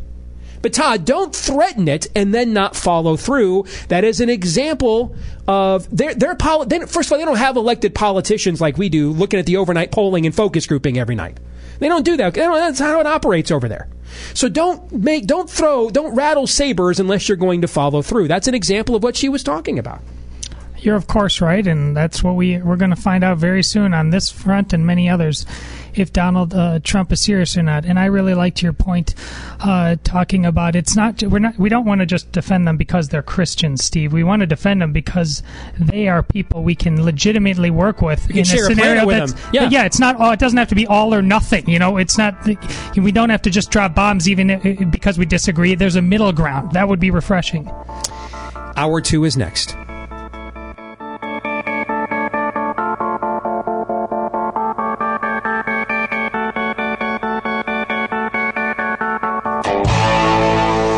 Listening to Steve Deace.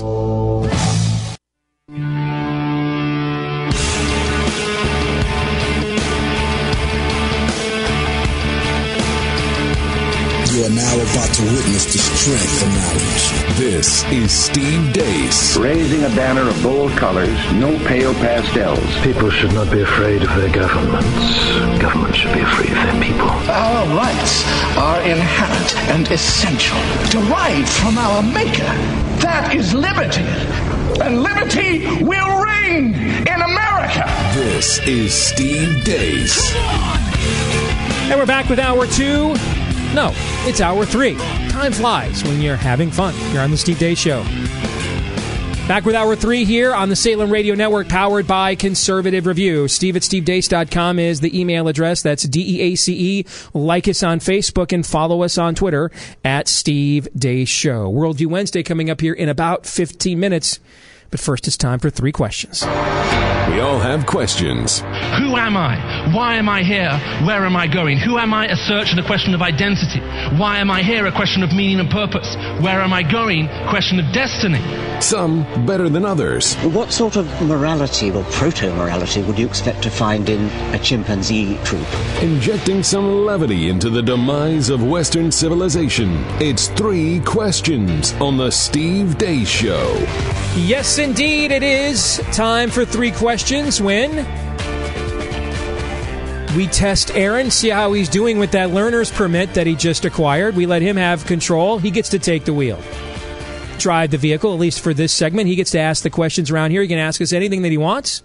Nothing is off limits, but he has to answer the same questions he asks of us. Thank you, Steve. And if you have a question you would like to have asked or considered to be asked on this segment, you can email me, Aaron at stevedeace.com. Question 1, if the left really cared about all the minorities they say they represent, what would they be doing differently right now? Number one thing they would be doing differently, and I think you're going to hear me saying this a lot on this show, they would be putting the interests of everyday Americans ahead of cultural Marxism. Because what's happening on the left now is proof that we're right when we tell you no man can rise above his own worldview. They are acting in ways. I had somebody say to me today on Facebook when about most of the stuff that Trump has done from a policy standpoint, we would cheer if it came from any other Republican in the first few days. And they said, yeah, I think his motivation is just that he knows he needs us right now. Well, I don't really care what his motivation is. I do, but let me rephrase that. I do care what your motivation is, right? Because I'm a Christian and the Bible is clear. God ultimately judges us on our motivations. But from a political standpoint, if I can't get you to do what I think is right because we share a common value system, the next best thing is that you do what you think the people want because they're ultimately in charge, and get rid of you if you don't. And so if that's his motivation, it's not the one I would prefer, but it's better than he has a tin ear and doesn't listen to us at all. What I'd be very concerned about on the left is when I see union people applauding Trump and things of that nature. I know why conservatives are despondent over that. The people on the left should be despondent about it too, but for different reasons. What's happening is he is exposing the fact that you really don't care about the average American. You care about imposing cultural Marxism by hook or by crook. That's really what you care about. And I think that's what has transpired in this election. I think it's what transpired in 2010 and 2014 when Obama wasn't on the ballot. I think it transpired again in 2016 when Obama wasn't on the ballot. There are Dem voters and there are Obama voters. There are racial minorities that Obama brought out in droves because they believed in his life story, because he had lived the life in the upbringing without a single mom, coming from a poor family. He had lived their biography. They identified with that, and because he's likable, so they related to him. Remove the human Obama factor from the equation in the last 3 elections, and what have we seen? They got annihilated in 2010. They did win in 2012 when he was on the ballot. They got creamed even worse in 2014 than they did in 2010, and they just lost again in 2016. 3 of the last 4 elections, the left has lost badly when he was not the face of their movement. What does that mean? It means their issues, where they stand on the issues, can't stand on its own. They needed his persona to make people focus on that rather than where they truly stand. Remove his persona. Hillary doesn't have that kind of charisma. And now it really is about, you want to turn us into Europe. I don't want to be Europe. I thought we fought a revolution to not be Europe. We want to be America, but thanks. That's why, even though I didn't like much of the content in his speech, 65% of Americans said today they loved his inaugural speech because it was a bunch of pro-American sentiments. And that's the number one thing the left has to do, Todd. They have to put the needs of everyday Americans ahead of their own cultural Marxism, but they may not be capable of doing that. And as it applies specifically, you mentioned minorities. I would be talking a lot more about the church and the family and fatherhood. It is demonstrably true that if you took care of the fatherhood issue in the inner cities, many, if not most, of the inner city problems would go away. I mean, black literacy rates have plummeted along with the plummeting of the presence of fatherhood. The data, the science that the left claims to love so much, they just ignore on this. You want a miracle? I give you one. Talk about that. As you pointed out to me in the first segment of the show, actually, Steve, that Donald Trump doesn't have the worldview to use the bully pulpit the way that we would like him to use in terms of starting an argument. If the left really cared about minorities, well, I think I need to challenge the premise of my own question here. They don't have a worldview capable of caring about anything other than their own power or the power of the government. Because as Todd, and I agree with what Todd just pointed out, if they really cared about minorities, they would be focusing on the family. They would be focusing on fatherhood. But then I don't think they're capable of at least recognizing, or if they do recognize that those are where the issues or those are where the problem parts are, they're not admitting that themselves. So I don't think they're capable of actually caring for anybody other than themselves and the government. Question 2, what's the biggest difference between men and women nobody talks about? All of them. Well, depending on who's the nobody. I mean, I think average Americans talk about this stuff all the time, or people with that might be extraordinary Americans but have the right worldview. Talk about the obvious differences emotionally, physically, all of the time. I think it's in the elite circles of thought that have totally bought into progressivism where they've lost these things. I don't really think there's anything we're missing out on at all. Do you? I don't think so. I mean, I don't think there's anything that you could say about the differences between men and women. If you grab the average American off the street, they're like, that's news to me. I didn't, I'm not even talking physiology. And I'm talking, from a psychological or a soul perspective. I don't think there's much out there that would be shocking to the average American, but it might shock the faculty on both coasts, Todd.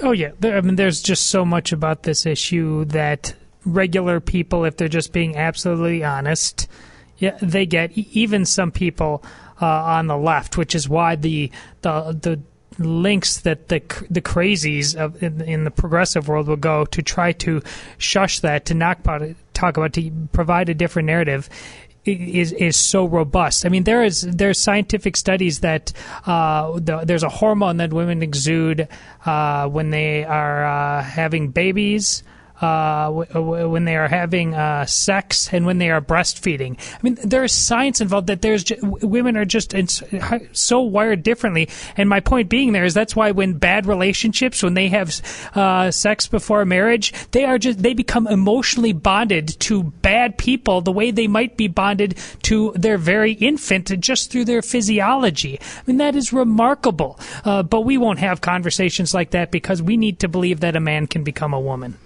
Yeah, I think I would agree with both of you. The fact that these differences are so stark that, you could posit that the average man or woman on the street could spot any of those differences. I think that says all that needs to be said. Question 3.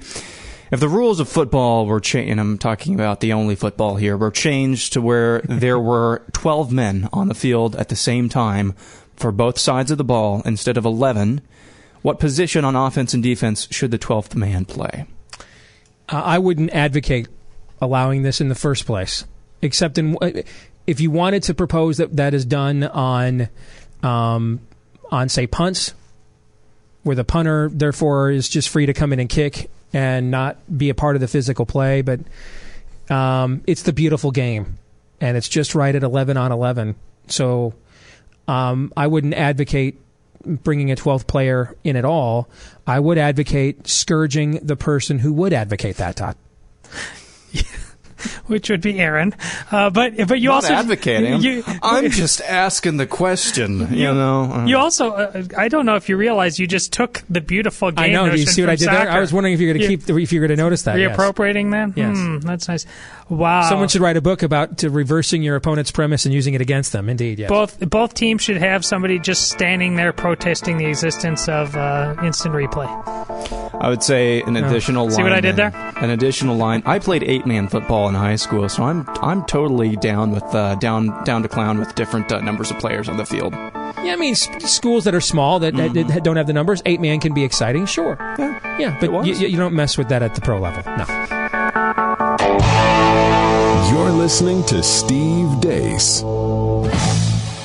I personally believe elitism, Marxism, atheist, government intervention, secular humanist, liberals and conservatives, materialism, nihilism, U.S. Americans, Christian, globalist, socialist, democracy. Worldview, as the word suggests, is how we look at the world around us. How do we understand life as it hits us in the face?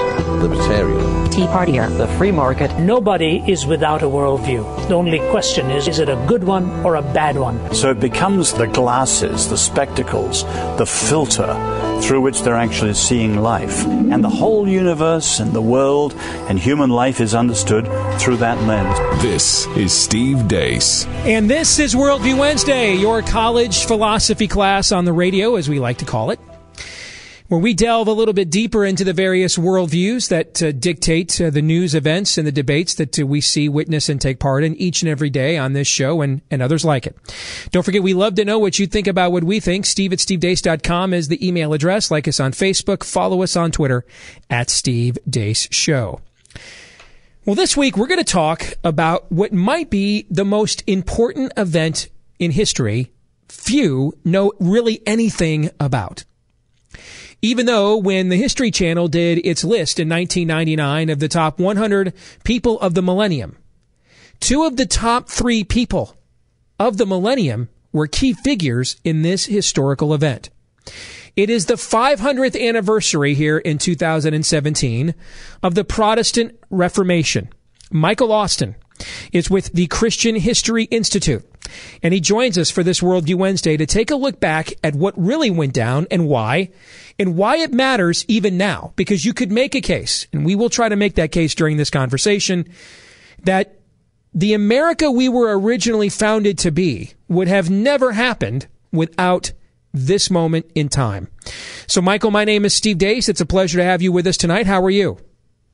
Very well, Steve. Thank you for having me, and thank you for the opportunity to talk about this important topic. So in my lead up to bringing you on tonight, did I blow this out of proportion at all, the importance of this event? No, sir.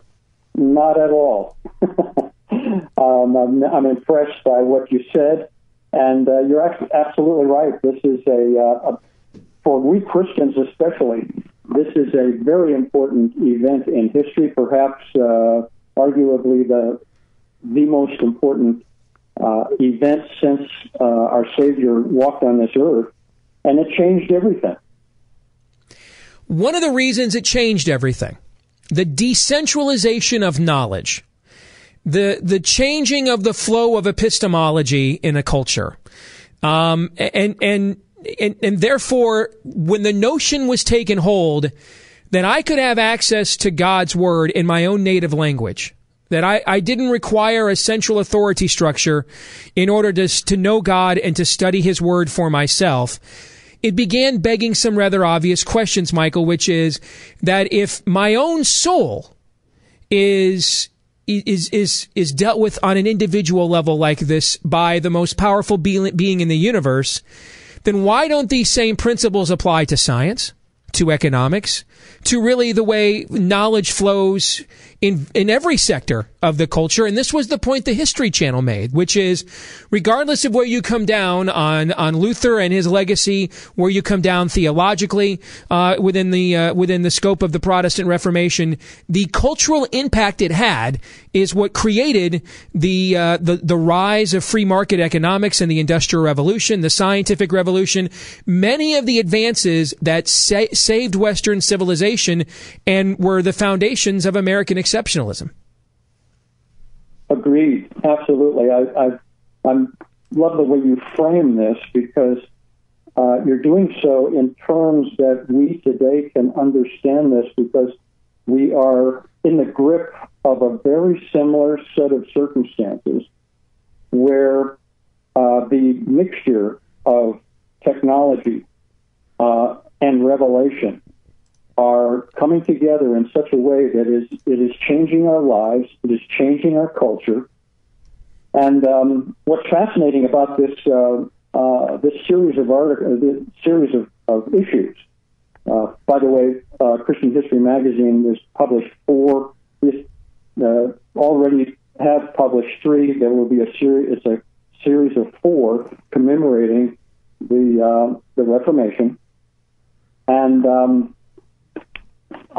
the impact that this had on the time of the 1500s, the 16th century in Europe.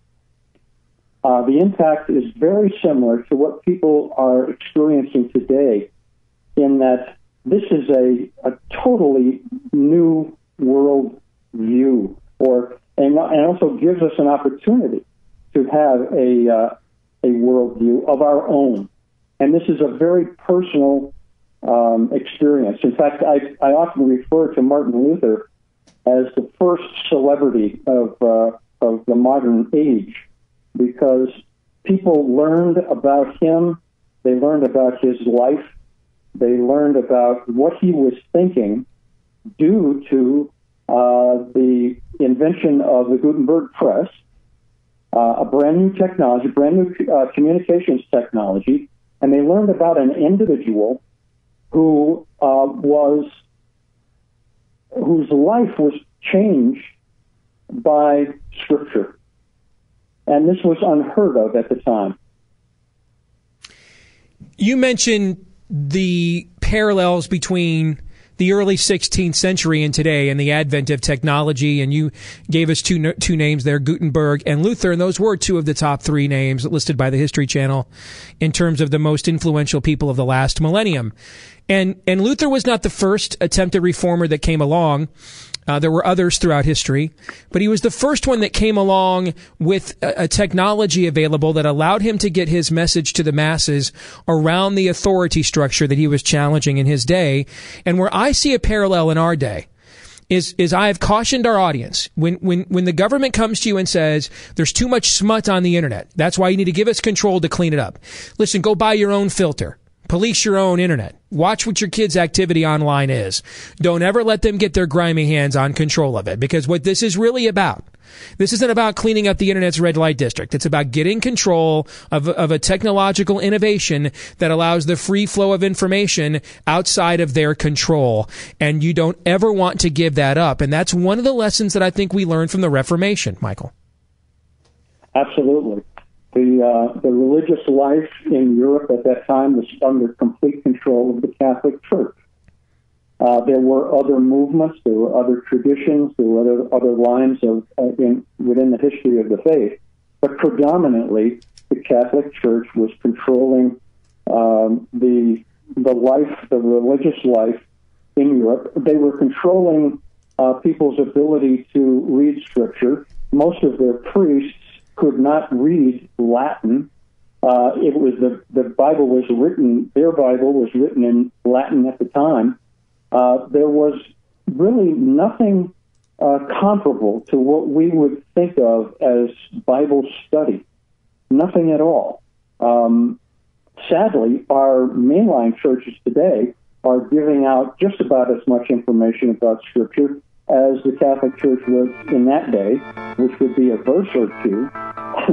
But I'm sitting here at my desk looking at about 27 different Bibles sitting next to me. And that didn't exist until this moment in history. Michael Austin is here with us from the Christian History Institute on a Worldview Wednesday, looking at the anniversary of the Reformation. More in a moment. You're listening to Steve Deace.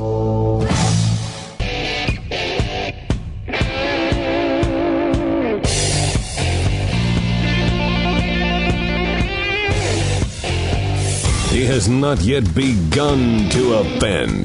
This is Steve Deace. Back here on a Worldview Wednesday, you're on the Steve Deace Show, powered by Conservative Review on the Salem Radio Network. This Worldview Wednesday, we are commemorating the 500th anniversary of what I think is one of the most important events in all of human history, and certainly has been influential in the launching and founding of this country, and that is the Protestant Reformation. Many of the notions of an individual's right and an individual's path to relate to God, rights coming from God, as our country was founded on, these were notions that simply did not exist in Western civilization prior to this little Augustinian monk one day showing up on Halloween in 1517, and he nailed to the door at Wittenberg a disputation, which were titled 95 Theses. A disputation being an academic term, meaning he was seeking a debate, a dialogue, a discussion, questioning some of the teachings and the traditions that were being engaged at the time. And Martin Luther is to me a complicated figure. He is both demonized and lionized, but as is the case with human nature, I'm not sure either one of those things are adequate. He was brilliant, said some things throughout the course of his time, when you research some of what he said, Michael, that I don't know how else to define them, but are just downright anti-Semitic. On the other hand, a lot of us would not be here today enjoying the freedom and spoils of individual liberty in Western civilization without the role that he played in history as well. So who was this monk who became a monk without really ever studying the Bible, went to Rome to perform a papal duty? While he was there, starts reading Romans 1:17, and the just shall live by faith. And he said that was the verse that spawned the Reformation. Who was Martin Luther really? Well, he comes at a time of many reform attempts by many others. And so we have to believe that the conversations of monks, of priests, of churchmen was filled with the ideas of reform. So I think in many ways, Martin Luther is held to be far more of a revolutionary than he was in that regard. However, he was a man of extraordinary courage. I don't think we can imagine the fortitude, the courage that was required for a monk to challenge the establishment the way that he did. And you are quite right that it changed the course of Western civilization without a doubt. It perhaps started the Western civilization on the course that led to what we know today as this civilization and this culture, which, by the way, is under tremendous threat because of the Bible and the history of the faith being removed from our public education. But Martin Luther is, you're quite right, a very complex man, a man of many talents, many gifts, high intellectual thinker, and yet someone who could relate to his peers and to those who sought to increase their faith, to have a faith. We have to remember, we have to take into consideration that this was a rather closed society that he lived in. Most of the common people, if you'll excuse that term, the peasants, the people that were going to work every day, were not engaged in these issues. And so these issues were being discussed within the monasteries, within the cloisters, within the church. And he stood up I'm reminded of the Chinese advocate who at Tiananmen Square stood in front of a tank. And it's that kind of image that comes to mind when I think of Martin Luther. Here I stand, I can do no more. May God have mercy on my soul. A couple of years ago for a family vacation, we went down to Springfield, Illinois, because it was the closest place. The family that owns the Hobby Lobbies, they have that traveling Bible archive exhibit. A lot of artifacts that they've collected over the years that are really expensive, and they were taking it around the country. It is extraordinary. And Springfield, Illinois was the closest to Des Moines. And one of the fascinating things in there is, in fact, I don't think I've even mentioned this to you guys when we've talked about this before. There is a video of that's a sort of a holographic video of Erasmus and Luther. The two rivals Luther used to pray, God curse Erasmus. These were the alter egos of this time. And you can watch them go back and forth on these issues. And it's objectively portrayed with each side putting their best foot forward. And my kids didn't get it. I sat there and watched that cotton picking thing for 15 minutes. I couldn't get enough of it. I waited for it to reload. I thought it was so cool. Michael Austin is here with us from the Christian History Institute, looking at the 500th anniversary of the Reformation. More in a moment.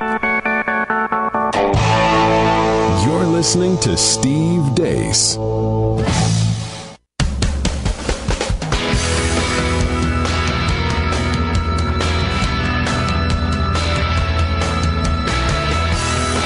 Putting the fun back in Fundamentalist, the Steve Deace Show. All right, back here on a Worldview Wednesday, powered by Conservative Review on the Salem Radio Network. We're looking at the 500th anniversary of the Protestant Reformation, maybe the most important moment in human history few know anything about. And we're doing so with Michael Austin. He was our tour guide tonight from the Christian History Institute. And Michael, how can people get more information about what you guys do before we run out of time this evening? Well, they can go to the website, ChristianHistoryMagazine.org.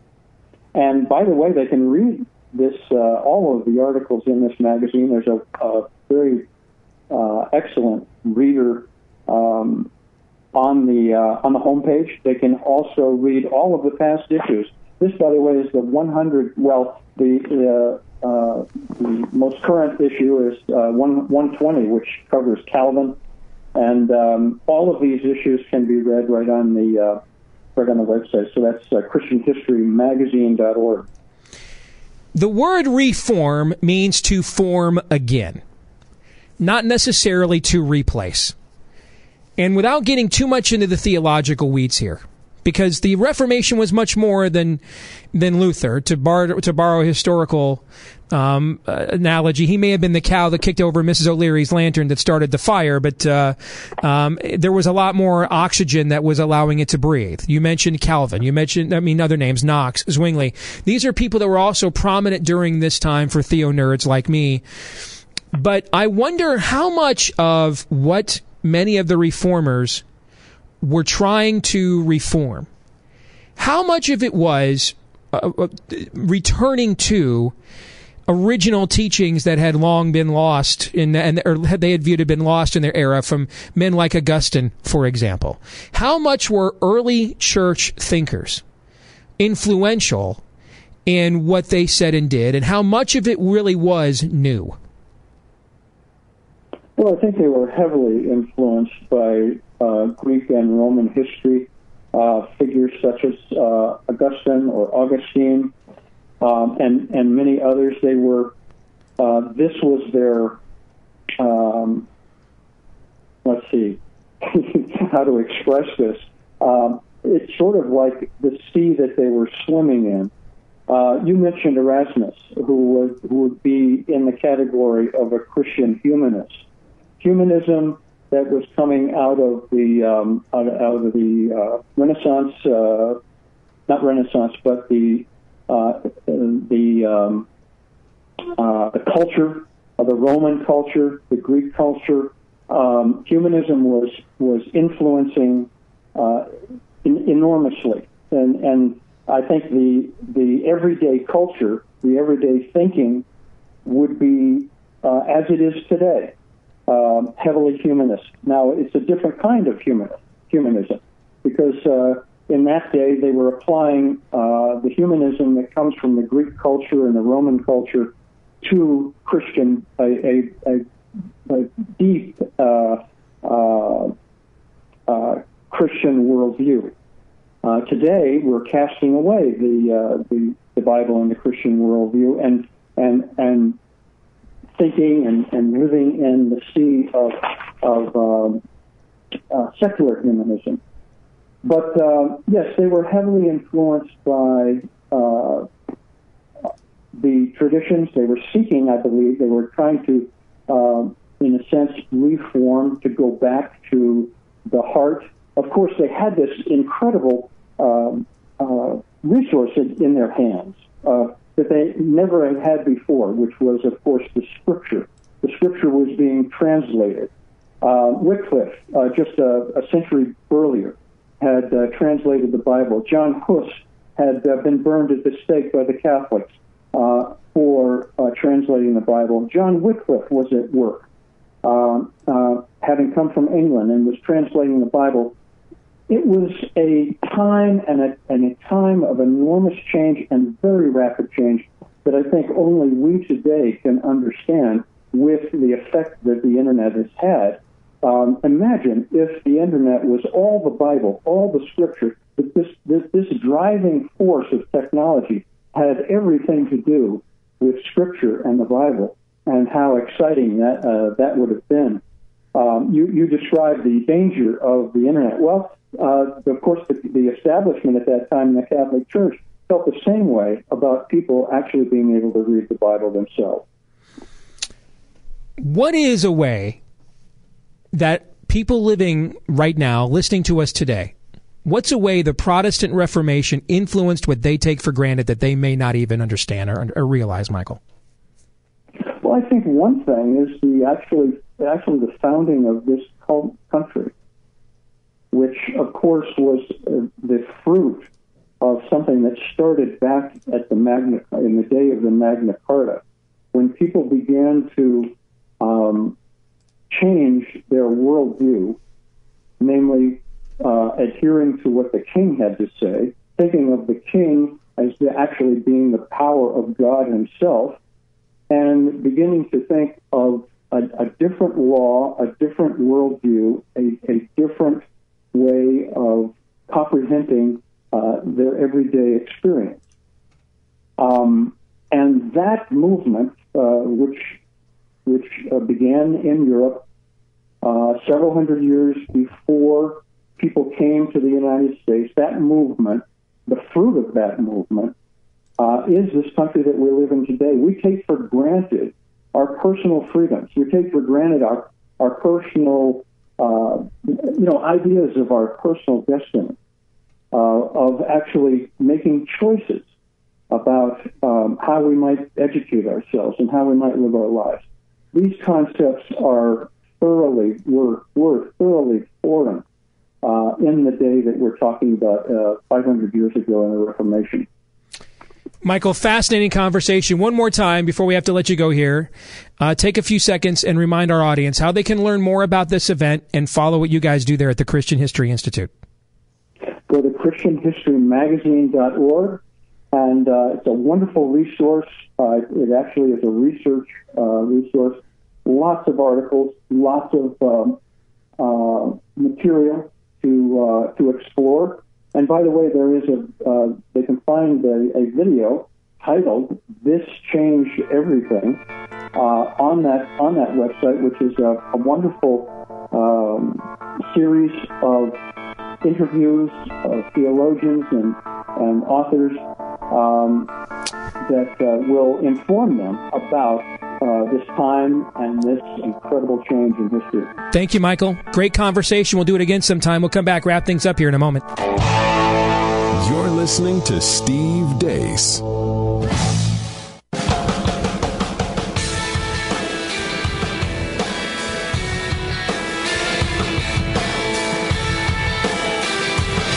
Radio's version of the red pill. You take the red pill, you stay in Wonderland, and I show you how deep the rabbit hole goes. It's Steve Deace. Fascinating conversation with Michael Austin. At least I was fascinated. Hopefully you were as well. Looking at the 500th anniversary of the Protestant Reformation here on a Worldview Wednesday. So what do we learn from this conversation, Todd and Aaron? What did you think as you listened to what Michael had to say? God is an omniscient God, and He's in control of everything, and He has a plan. And what I read about the Reformation and what resulted from that, mainly in the context of getting the Bible translated into a common language, God used all of that, those decades and hundreds of years surrounding the Reformation. God used that to give us no excuse.